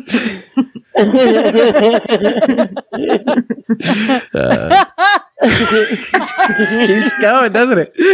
I can't, because now I'm picturing it in my head. Okay, I have to read this comment because it is worthwhile. Thomas says, when two walkers have sex, is that baby called a crawler? No, Thomas, no. But No. Lois says, or another family. So that's kind of what I was saying. Is family enough to be a purpose, though? Or does it... Keeping your family alive? Yeah. Yes. Yeah, Yes. because you're I think protecting that's them. enough to be a purpose. But then what happens when it... Isn't that what most people do now? Like now? That's our purpose, like right now. Ideally. Yeah. But like, what happens when that... Again, it I strive depends to on the keep my family. son alive. Wait. I strive to keep my son alive. Yeah. Pretty much every day. But what happens when that Yeah. passes you by? What happens to you after that? What do you mean? After 'Cause- he's grown 'cause- and doesn't need me anymore? That won't happen. My point about Joel is that is and continues to be, is pre-apocalypse and continues to be his sole purpose. He just keeps finding chain-smoking family to be the protector of. But he does not have any ambitions of his own. Like eating, shitting, and making money. But Well, what ambition ambition is there to have in the apocalypse? Oh, I want to be a dentist later. Like, what ambition is there other than staying alive and helping other people stay alive? That's a good point. It kind of makes... That's also, I will say, that's also the appeal for us. Oh, if I don't have to worry about all the extra garbage in life and all I had to worry about was keeping myself alive and keeping my family alive, suddenly my days are full and I don't have time to be worried about anything else. Yeah, nobody cares what shoes you're wearing in the apocalypse. Yeah. Yep. No. Yeah. Yeah, exactly. And so that's the appeal. The rat race is a literal rat race. Like, it's not a metaphor anymore. It's literal. No. So I'm racing these rats to get to this food before they ruin it. Before they do, yeah. The whole reason why I even brought that up is to kind of compare Kathleen to Joel and Tommy, because I can see that it's the parallel of a sibling and a sibling lost and exactly what do you do with yourself after that. But Joel still has hope. Kathleen does not. Kathleen has lost her hope. Well, and essentially, isn't Kathleen no different than in some ways Carol, going after everybody that killed Henry, essentially, right? Yeah, we saw how that worked out. At the expense of the people who survived, right? Not to bring that chestnut up again, but like... I mean, so they go through the trouble to bring down Fedra because they want a better life, but they're not having a better life because she's so bent on revenge that they're all going to die anyway. Right. And not taking care of their food supply, shoring up their defenses. And obviously they're so desperate that they have to concoct these schemes. And I'm sure that's common, or I don't know, maybe it isn't. You can comment on that all you want. But like they have these schemes around the city to stop strangers and get more supplies from other people that may be just like them, that escaped other Joel QZs. said he did it. Right. Joel said he did it too. Exactly. So, yeah, I got the impression that it was something that people do. I mean, He recognized it right away. It's a dog eat dog world. When you play the Game of Thrones, you win or you die, and they're all going to die if they don't win. That's why you shoot to kill in the apocalypse. Well, yeah, but it does kind of bring up the idea that isn't it interesting how like they had to become the monster to defeat the monster, and now they have to be the oppressive force on others in order to survive. But we don't know enough about this group yet. I mean, they're oppressive on strangers because there's no unity anymore. It's us or them. Humanity doesn't matter anymore. Yes, that is 100% true on a practical utilitarian level. But we as an audience live in relatively peaceful times. So it's a very interesting confrontation of what we've got going now versus what we're looking through a pane of glass into another world where, well, this is the cost of having survival be the first axiom or the highest on the hierarchy of needs. Well, you have to lose a little of your humanity to keep yourself alive, let's say. And so it's very confronting. And there's a part of your brain, oh, I would obviously be the Rick at first, not later, but I would obviously be the Rick, but maybe not. I think they're doing a good job, much in the way The Walking Dead does, of having us confront our humanity in a peaceful time with the lack or the necessary shrugging of humanity in order to survive. And then we have to ask ourselves these moral questions of what would I do? And Rachel would shoot to kill first. No questions asked. I'm saying I don't know what I would do. And that's fair. Oh, I've gone on you would be record dead. saying I would kill people for You the would be people dead. I love. I've talked about that here on this podcast. Yeah. There's no doubt in my mind. This wasn't a situation where the guy was like, I may have fallen for I need help, but like Ellie shoots the guy who was clearly attacking Joel. Like there's no question. You would have shot him too, David. You would have killed that man. If you were attacking the person that you were with, that was saving you, protecting you, you would have killed that person. Yeah, no, after watching the second time, yeah. No, but that's kind of my point. It's like, I'm not there. So I don't have that high blood pressure stakes sort of situation. So upon watching it again, I actually wrote down what the kid says before he gets shot. Brian, Bryan, not Brian, Brian Castrillo, if you watch this further. Oh, he says, you're going to pay. Oh, this is when he busts through the door. You're going to pay. You just killed yourself, motherfucker. Like, what? Okay. And then afterwards, it's like a child. He is a child. That's, I think, what got me the most. It's okay. It's over. That's the startling part about it is like, you see him from afar. He doesn't look young. He looks like he would be like a regular mid-20s, 30s person. Right, he's all blurred out and everything. You see him up close. That's the intention. That's the narrative that they're trying to hit you with is like, here, look at this. He looks like an NPC. Babies be having babies. There's gonna be kids fighting you, trying to kill you. Yeah. And like, let me just read you what he actually says. It's like, it's okay, it's over. We're not fighting anymore. It's what Fighting anymore. It's what Yeah, children. bitch, you're paralyzed. It's what That's chi- why. It's what children say when they're getting in trouble, right? I just bullied a kid and like, no, we're not fighting anymore. This mommy, and he says, my mom isn't far. If you can get me to her, we could trade with you guys. We could be friends. Why can't I move my legs? Yeah, it's just so startling, and it does remind me of what Sharon and I were talking about when it comes to revolutionaries. Specifically, the biggest indicator of how they can go wrong is the French Revolutionary War, where yes, of course, it was oppressive. People were going hungry. Let them eat cake, and then French Revolution happens, and it gets dark, and just like Kathleen, everybody's getting inquisitioned to the guillotine. Collaborators are put to death, and people were put to the guillotine up to the early 1900s. I want to say. I remember the last one was Last one was in the 20s, I think. yeah, frighteningly into the 20th century, which is how ingrained that violent stain of culture managed to permeate France up until that point, up until like almost the First World War. That's crazy pants. So they're kind of illustrating it really well here in Kathleen and what she does and how everybody's going along with it. Just like everybody had to go along with it in Fedra, let's say, when they were under Fedra control. They went from one oppressor to another oppressor. And of course, nobody's going to speak up to the revolutionaries because those fuckers beat the other fuckers. So nobody's going to speak up. You know what? They're not as bad as the other guys until they realize that they're going hungry and maybe some of their people are getting killed. Among those people are Sam and Henry. And what I said in the last episode, after really looking at this episode, killing the doctor, not telling their own people about whatever it is underneath the concrete. It's like going after these kids at the expense of everybody else. And I was thinking to myself, she can't be that crazy. Yeah, she can be that crazy. Doctors don't do too well in this post-apocalyptic world, apparently. Again, don't be a doctor in the apocalypse. And doesn't it kind of go back to what you're talking about family? Because this doctor happened to deliver Kathleen, and yet she turned on that family for the sake of her own revenge. I don't know if I'm ready to call Kathleen crazy yet. I don't know enough about her. Her actions to me don't say crazy yet. I feel like they did to me. She has her reasons and we don't know what they are yet. That's what I said in the reaction video. And then I guess they're painting me into a corner where I go with my original gut instinct, like, oh, she might have her reasons. These kids might be even crazier than her. And obviously one of them is responsible for her brother's death. Do we know they're kids? Why do we think they're kids? Well, We saw They could them. be at like the saw end. them. you see them right at the We end. saw them at the end of the episode. That's them? Why do we Yeah, know that that's that's Henry them? and Yeah, Sam. it's Why do Henry we and know Sam. that's them? Because of the drawings on the wall where they were hiding out. That's literally them. Because one of them, Hey, Superman? yeah, Henry is in the grease paint from the yeah. photos. He had like a little mask painted Or on Sam. his face. Sam. Sam. Sam. Sam is the little Sam one. Henry is the bigger one. Yeah. And Henry is basically Henry a is teenager. older. Together. Yeah, he's he's like a teen. Yeah, he's a teenager. Yeah. I don't know, the way she kept going on and on about Henry, and we got to find Henry, it felt almost like he wasn't real, like it was somebody she made up Right. for them I to felt go. like he was going to be like Right. already dead or something. Right. She's like, and was Henry did yeah. this, and Henry did that, and Henry's responsible for this. And I was like, is this even somebody real, or is this just some shit she's made up? Because What but got then, of course, we me- see who it is, but I'm like, well, what? She's after these kids? Like, That's what made me think she's kind of nuts. Was the like Henry probably radioed into these people? I'm like, she's Right. crazy. Right, that was Right. the way she kept bringing up Henry. Henry probably like you have no idea, and you're just telling these people this. That and the whole I'm willing to ignore this giant pit of pulsating whatever.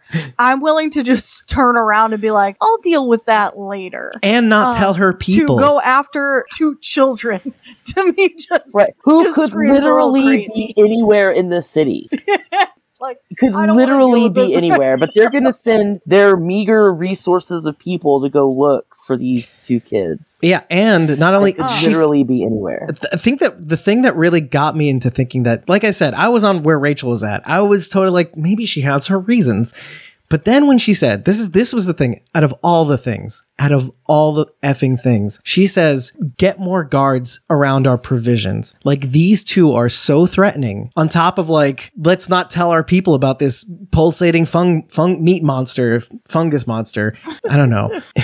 These kids are so dangerous that they need more guards on their food because they ran out of food in their old hideout. They're obviously going after our food. Maybe they are. I mean, I wonder. what these kids do. See, and I'm going to contradict what I just said because of you, Rachel. Let me throw more evidence in your direction. And that is one of the drawings in the room is of one of them as a superhero, obviously, is hovering over what appears to be either a Fedra soldier or a revolutionary. Because it's a figure in riot gear, essentially. So it could be a Fedra Winter Soldier. So they were part of the Revolutionary War, let's just call it. They were that skilled enough to be a part of it, or they were that savvy enough to have a clear role in it, or it's them fighting the people, Kathleen and her people. I don't know. I mean, this whole like Henry's the one who killed my brother. Do we even know that that's actually true? He ratted her brother out to Fedra. So that's the thing. Like, that's what she thinks. But, One, we don't. yeah, because she's we don't also know that asking the 100%. doctor. She's also blaming the doctor for doing so it. like too. we don't know 100% if it's actually Henry or if he just is like, this bitch is crazy, I gotta get away from her, and he goes Or into it's hiding. more like her brother died and maybe Henry was the one who had hauled ass, so she automatically pinned it on Henry and Sam. Right. Yeah. Right. Mhm. And it's like I said, she could be focusing less on justice than on keeping her people fed, safe, shored up, all those things. That's the thing with purpose. When it turns into an Finding obsession. Henry isn't going to matter if they're all dead from the pulsating bean sprout monster under the floor. Among so many things that can go wrong. So let's We'll just call it the Sarlacc again.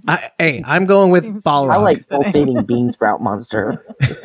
Such a mouthful. Sarlacc. I like it. I did want to mention that Lieutenant Perry, who is a very handsome right-hand man, Is that my good-looking beautiful guy. silver fox? That's Jeffrey Price. That's who plays him. From? Jeffrey Price voiced Tommy in the games. Yes. Yeah, in the inside of the episode, they And kind I of will say this, I don't want to ruin anything, but I know for a fact that is not the first nor the last time that someone who voiced somebody in the video game will be on the show. Kirsten Marlene was one. Was it Marlene? Yeah, we The mentioned lady that. who played Marlene was one. Yep. Yeah. Kirsten just posted a clip of her meeting the actor, Ian Alexander, the actor who plays Lev on HBO's Last of Us. So she just had an interview with him. Now, Lev doesn't appear in the video games until the second part, but apparently Lev will show up in the series. As far as how this is going to go, it's interesting, but I'll post that interview interesting. in the blog. I don't think I'm going to be done with the games before the end of the season. I think at some point it might not even matter, right? Unless you play the whole thing all the way through, and then you can backtrack and write notes and whatever. Yeah, but I really want to get through the game for the sake of this, but I don't know that it's going to matter a ton. yeah. Well, maybe. Pivy says you're practically asking for jokes about pulsating meat monsters. I am actually. Thomas says there's a pulsating monster in my pants. Not meat monster, bean sprout monster. It's a bean sprout fungal meat monster. Substitute. Right. It's it's the impossible meat. Anyway, Lois says maybe she'll kill her brother, and Henry's seen it. Yeah, maybe her brother went against her. Oh, that's interesting. That's a really interesting. cool theory, actually, Yeah, and she's just using Henry and Sam as an excuse. as a way to hide it. Yeah. Ooh, which makes it even more Harry Perry, as Pivy says.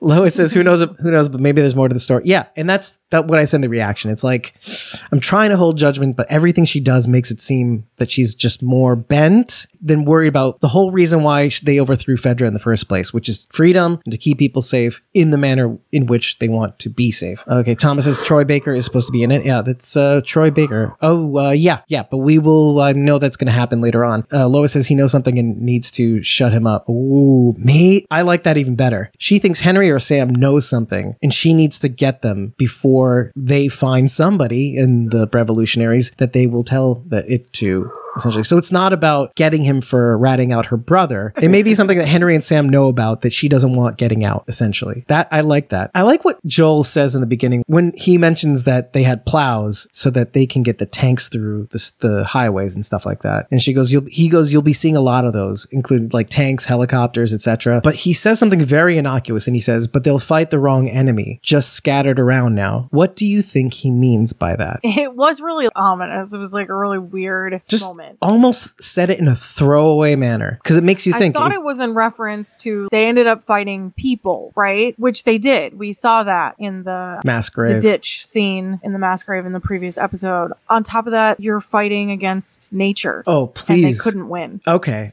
They couldn't win. It was impossible. They tried, and obviously they were brutally beaten down. Yeah. You can't fight a hurricane, right? You know what I mean? Like, or it's you like can't. The same thing. You can't fight a virus with tanks and helicopters. Essentially, crazy also. Yeah. But you're right. But it could also refer to people. I kind of thought it was in reference to both. That's the wrong enemy. You shouldn't be fighting people. You should have been banded together to fight against this. But on top of that, you're fighting nature and you can't fight nature. So Right. But you also have to consider where they're headed towards too. And it's not Fedra, it's the Fireflies. So that kind of makes me wonder from which perspective he's talking. So if it's the Fireflies, they're all scattered, refers to what? Like their whole thing is about the cure, right? He's kind of like saying it doesn't matter. Just like to contrast saying Tommy is a joiner. There's no point. Humanity is not going to win. It's just interesting to see like everybody seems to have their purpose or making up a purpose. Like Kathleen is making up a purpose to keep her going. And it's weird to see that Joel is like firmly placed in the center, but he too is not immune from this. He keeps talking to Tommy as if he's a joiner, but he himself has always had somebody to protect. So I just think he's a hypocrite, essentially. He's a hypocrite. He acts like he's not affiliated with anybody, even Ellie to a point, and then all of a sudden he's being infected by her wanting to protect her, his obsession, his whole reason for being ever. So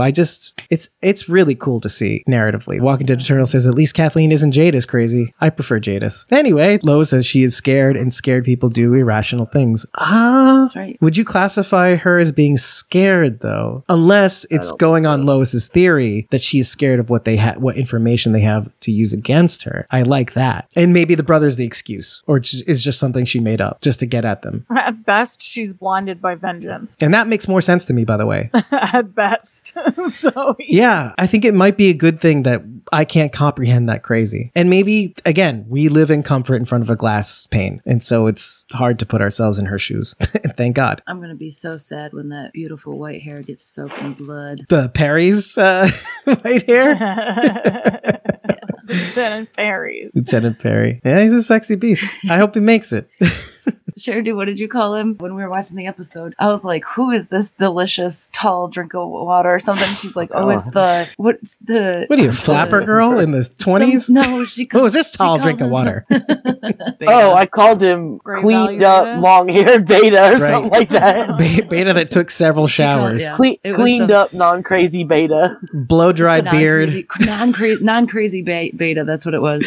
And I was like, I also told you okay. that. I also told you when you said you were worried about him dying. I said, well, then he'd be your type. True. Right? So now we know he's The gonna dead die. type. Just for reference, yeah. Yeah. I like him dead. Yeah, that was from the which episode was that from? The Tales of the Walking Dead episode was that from? That was from a lot of episodes. This is the Made dead fun type. of her for that for a mostly while now. Glenn. Ever since it came up, it's just a repeating theme. Thank God it hasn't gone Glenn, away. Beta. Yeah. Right. I have a type. yeah. Nacho.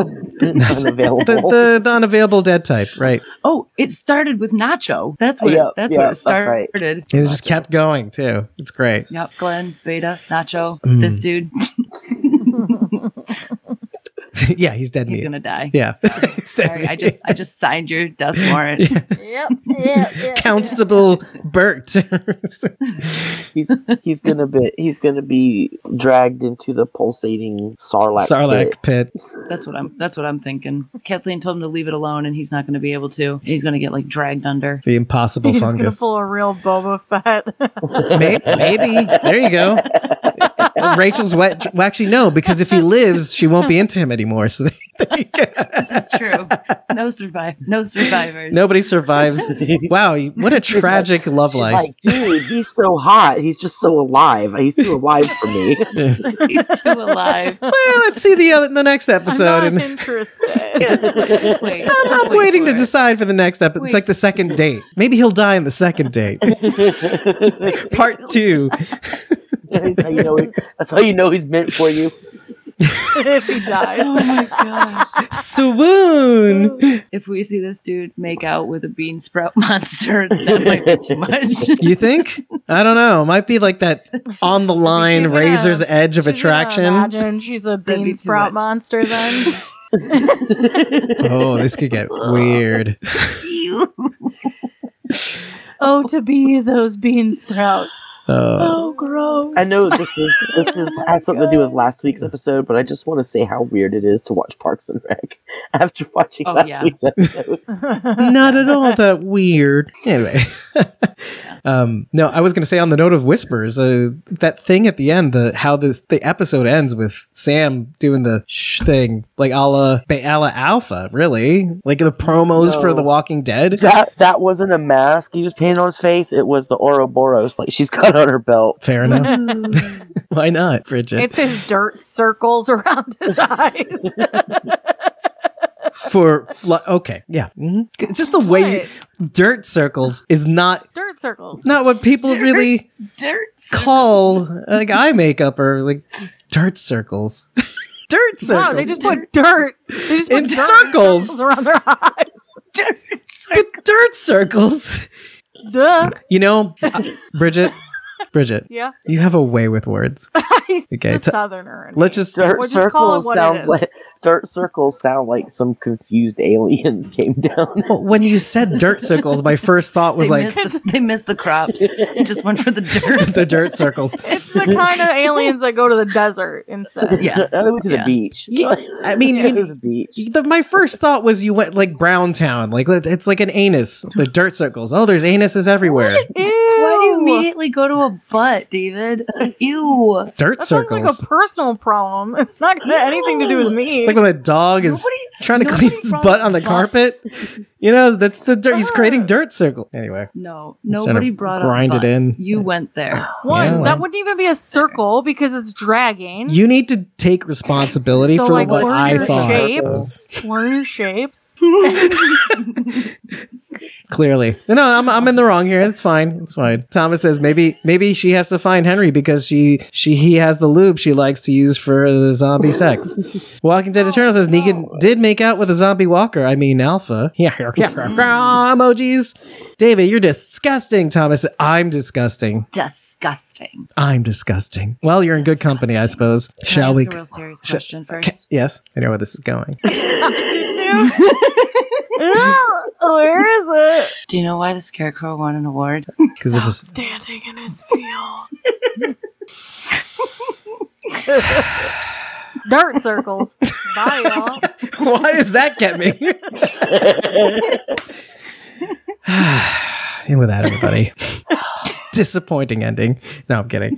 Thank you very much for joining us on this live stream discussing The Last of Us' fourth episode. Ending. Yeah, this the dirt circle-y ending with the Sarlacc circle with the impossible meat. Circle.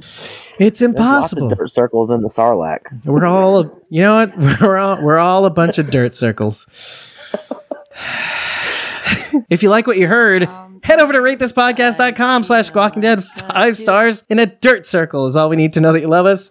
But tell us what you liked. Tell us what you didn't like. But tell us after every episode. And if you really like what we're doing, all we ask from you, pretty please, is head over to ko-fi.com/squawkingdead or patreon.com/squawkingdead and just follow us. We don't need you to buy us a coffee to show your support. You know, on this stream, if you do, the message will pop up saying how much you love us forever. And you don't have to join a membership tier for as little as $1 a month. All we ask is so that you follow us there so that you're in the know about the things that we do behind the scenes. Some of the things that we do that are for free are we post our recording schedules for you to join us for free in the pre-recording episodes. But you also get to know when we drop our unedited episode recordings, of which we just dropped the collaboration I did with OnTap, the full unedited mess, as well as the unedited interviews from That's My Viewing Party, the Walking Dead series finale viewing party in Covington, Georgia. We will be posting the edited video of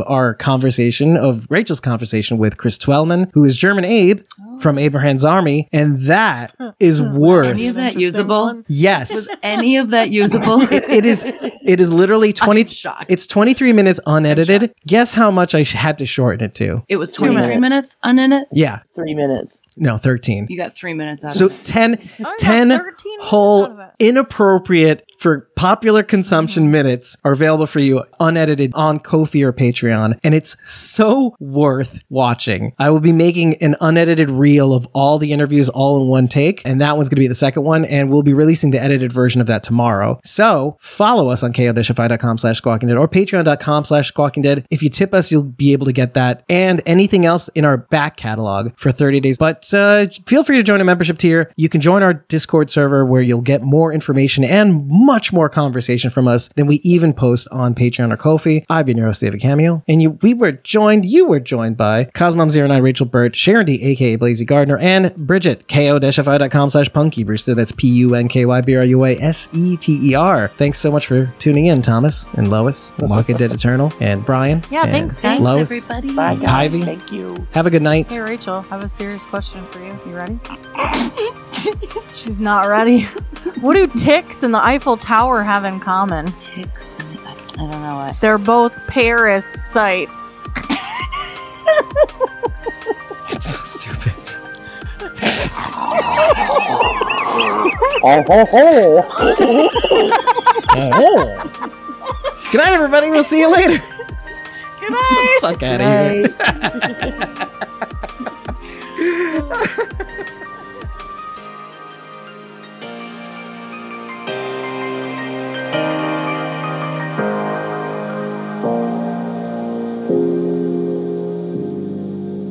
And thank you, Audio Podcast, for making it to the end of this episode, the 4th episode of The Last of Us's first inaugural season on HBO. And as always, we like to thank our supporters at the end of every episode. It's a little perk they receive when they join the upper tiers on either ko-fi.com/squawkingdead or patreon.com/squawkingdead, starting with the Survivors tier, whose main perk is the ability to join us on these episode breakdowns on camera and mic. And they are at RealRyanGM on Twitter, at ElisaJones71 on Instagram, and FanArtLindy, ko-fi.com/FanArtLindy. Moving along to the Whispers tier members, we've got Judith.Morton on Instagram, Aiden Atkin, who's at ko-fi.com/AidenAtkin, at Tyler Phillip Cox on both Instagram and Twitter, at Sandy.D.Morrison on Facebook, at J13Voorhees on Instagram and Twitter, at MRTNYVet on Twitter, at Agent of Trauma on both Instagram and Twitter, and NewBaby420 on Instagram and Tashiyama on Twitter. Thanks so much for joining us. We really hope to see you again soon. And if you missed it, we actually released our second interview from That's My Viewing Party, the Walking Dead's series finale viewing party in Covington, Georgia, with Chris Twellman. We mentioned that at the end of this episode. The audio podcast will be released right after this one. And our final interview from That's My Viewing Party will premiere next week with William Bell, background actor extraordinaire, former savior, and died a hilltopper during the Whisperer War. Take a listen, he's got a lot of things to say, and I can't wait to share that with you, as well as more episodes from The Last of Us. We'll see you in the next one, and we are Squawking Dead.